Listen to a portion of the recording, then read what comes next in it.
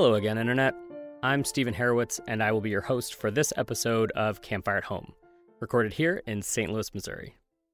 Almost every month, we gather at the campfire to hear stories about life and how we live it, from the everyday voices that live around us. Campfire at Home is how we bring that live storytelling experience to you, wherever you are. In this episode, I have something special for you, because we have stories to share from the capstone event of our Season 9 Intro to Storytelling class. These stories come from students who signed up for a class through Campfire to learn about public speaking and storytelling. And in that first class, the students come in nervous, excited, and looking around not quite knowing who each other are yet. But then they slowly get to know one another as they collectively reflect on their lives through story. They started to see the output of their training and the power and liberation of owning and sharing their narrative. And even when it got scary or their nerves crept up, they kept choosing to take on the challenge. And then there they were, on stage, in the lights, delivering some truly delightful and some truly heavy stories in their natural voices. This series of podcasts includes the 5 Intro to Storytelling students, Amy, Paige, Jenna, Lizzie, and Melinda, telling a story on the topic of labels. And when the event ended, beyond the hugs and smiles each storyteller got from those that had come to support them, Molly, who was their instructor this season, and myself got to say a heartfelt congratulations to 5 people with newfound skills in storytelling, confidence in their voice when speaking publicly, and an understanding of the power of story. Let's head to the campfire to listen to Lizzie's story on labels.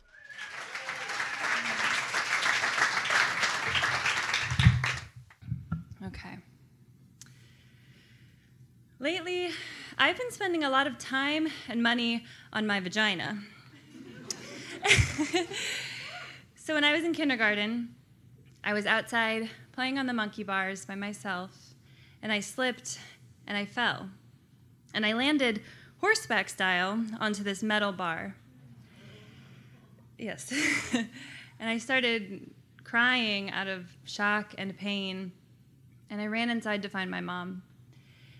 She looked in my shorts and she saw blood, and so we went to the hospital, where we learned that I had torn my vaginal wall and would need stitches to repair it. I was 5 years old at the time, and I barely knew what a vagina was at this point.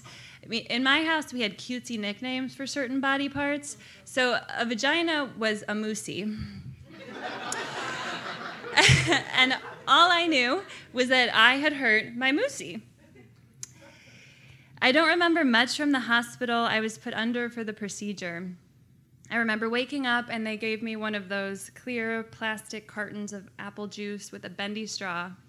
And I laid in bed and sipped it while my mom talked to the doctor. So we went home, and I really didn't think much about this accident. Over the years, there were clues that something was wrong. Tampons were always really uncomfortable for me, so I wore pads instead. And when I went to the gynecologist for my well woman visits, she had to pull out the extra small speculum, which I didn't know existed, because the regular one hurt too bad. But the biggest clue that something was wrong came when I was in my early 20s, and I started exploring my sexuality. And I quickly learned that sex was painful for me, and I'm not talking about full penetration here. I mean, a finger goes in and it causes that kind of sharp, hot pain that makes your whole body lock up in response to it. And I was confused by this because I was with people that I was interested in and felt desire for, and I hit this wall over and over again. And our bodies are programmed to avoid pain, right? When a kid burns their hand on the stove, they don't have to do it more than once before they learn not to touch that hot stove. We carry around that sense memory. And I had sense memory of pain with sex.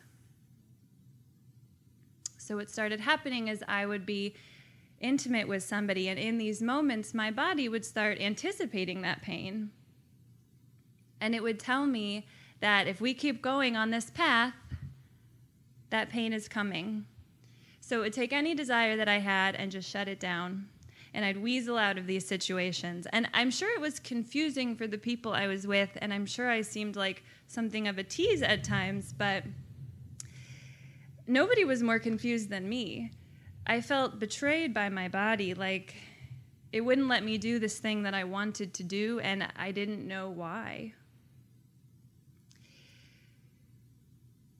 Outside of this pattern, I actually feel really lucky when I think about my dating experiences because I spent time with some wonderful people, but I never told one of them that I was having pain.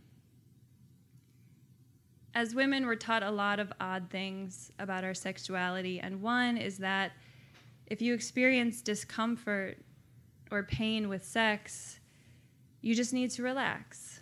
Have an extra glass of wine, use some more lube, just take a deep breath. But none of those things worked for me, and over and over again, I was so confused by this problem, and I internalized that message. And then I started feeling shame. I started feeling shame that I was having this problem and feeling shame that because of it, I got to 25, 26, 27 years old, and I was still a virgin. I was 26 years old when I learned what pelvic floor physical therapy was, but because of some other health issues, it wasn't a priority at that time. It became one 2 years later. I was 28 and I was dating someone, and I looked on my phone one day and I pulled up Instagram, and I clicked on someone's story that I don't even know in real life. And she was sitting in her car, and she very plainly and directly talked about her experience with pelvic floor physical therapy. She talked about why she was going and how it was helping her and what the sessions were like. And she ended it by saying, "I'm sharing this in case anyone out there needs to hear it today." I needed to hear it that day, and I needed to make a phone call. So I called Nina. Nina's a physical therapist who I met a few years before when I had a bad shoulder injury. She's a very direct person, to put it politely. She gives you her opinion when you ask for it, when you don't ask for it, when you explicitly say, "Please don't tell me what you think about this." Doesn't matter. And when we were working on my shoulder, usually that personality type I actually find to be really off-putting, but the thing about Nina is that she was always right. When she told me I could do something that I didn't think I was strong enough to do, I was. And when she told me that these certain exercises would help, they did. So I grew to trust her so much. And I knew I wanted to work with her with this issue. And I learned in that time working on my shoulder, her specialty was actually pelvic floor physical therapy. So she is qualified for this. I didn't. So our sessions together now, they look very different. We go into a back room, and she closes the door. And at first, we just talk. And she asks me for updates. What stretches have I been doing at home? Have I been noticing anything new? How are things going? And when we finish that, she stands up and she says, "Okay, undress from the waist down," and she walks out.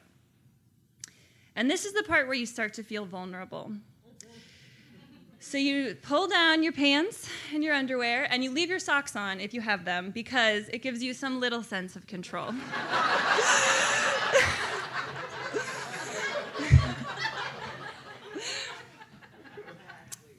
Yes, you know. So you get on the bed and you cover up with that white, scratchy sheet they give you, and the fluorescent lights are shining so brightly above you, and you lie on that bed and you just sort of wait. So she comes back in and she sits on the side of the bed and she pulls on her rubber gloves, and she tears open her single-use packet of lube and she applies it to her fingertips. She says, "Cold and wet," and in she goes. I've learned in our time together that I have scar tissue in my vaginal wall from the stitches and tight, angry muscles surrounding it because of the trauma to the area. So she massages that scar tissue, and she manually stretches out my pelvic floor muscles to help them relax and move like they should. She's as direct as she ever was. Every week she asks if my boyfriend and I have had intercourse. And the word penetration is thrown around often in those 45 minutes. And it felt really odd to use that language at first. But you get sort of used to it in that clinical setting and using those words. And what happened was I got so used to it in that room that I was able to eventually bring those words home with me and bring them to my relationship. And I finally had the language that I never had with those other people. She validated my pain, and she helped me find my power to talk about it. My vagina and I are still getting acquainted. We are learning how to support each other. Thank you. It's been a long road getting to this point, and I don't know how much longer it is, but now I do know that my Moosey and I are in this thing together, and that we are going to be okay. Thank you.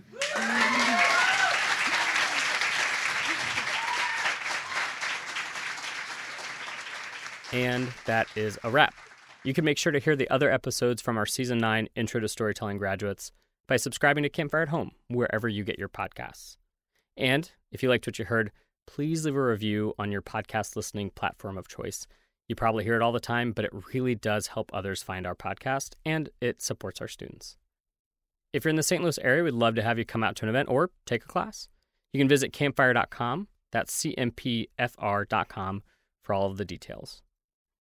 And for those of you that don't live in St. Louis who just want to know more about the work we do here at Campfire, you can also visit our website at campfire.com. That's cmpfr.com.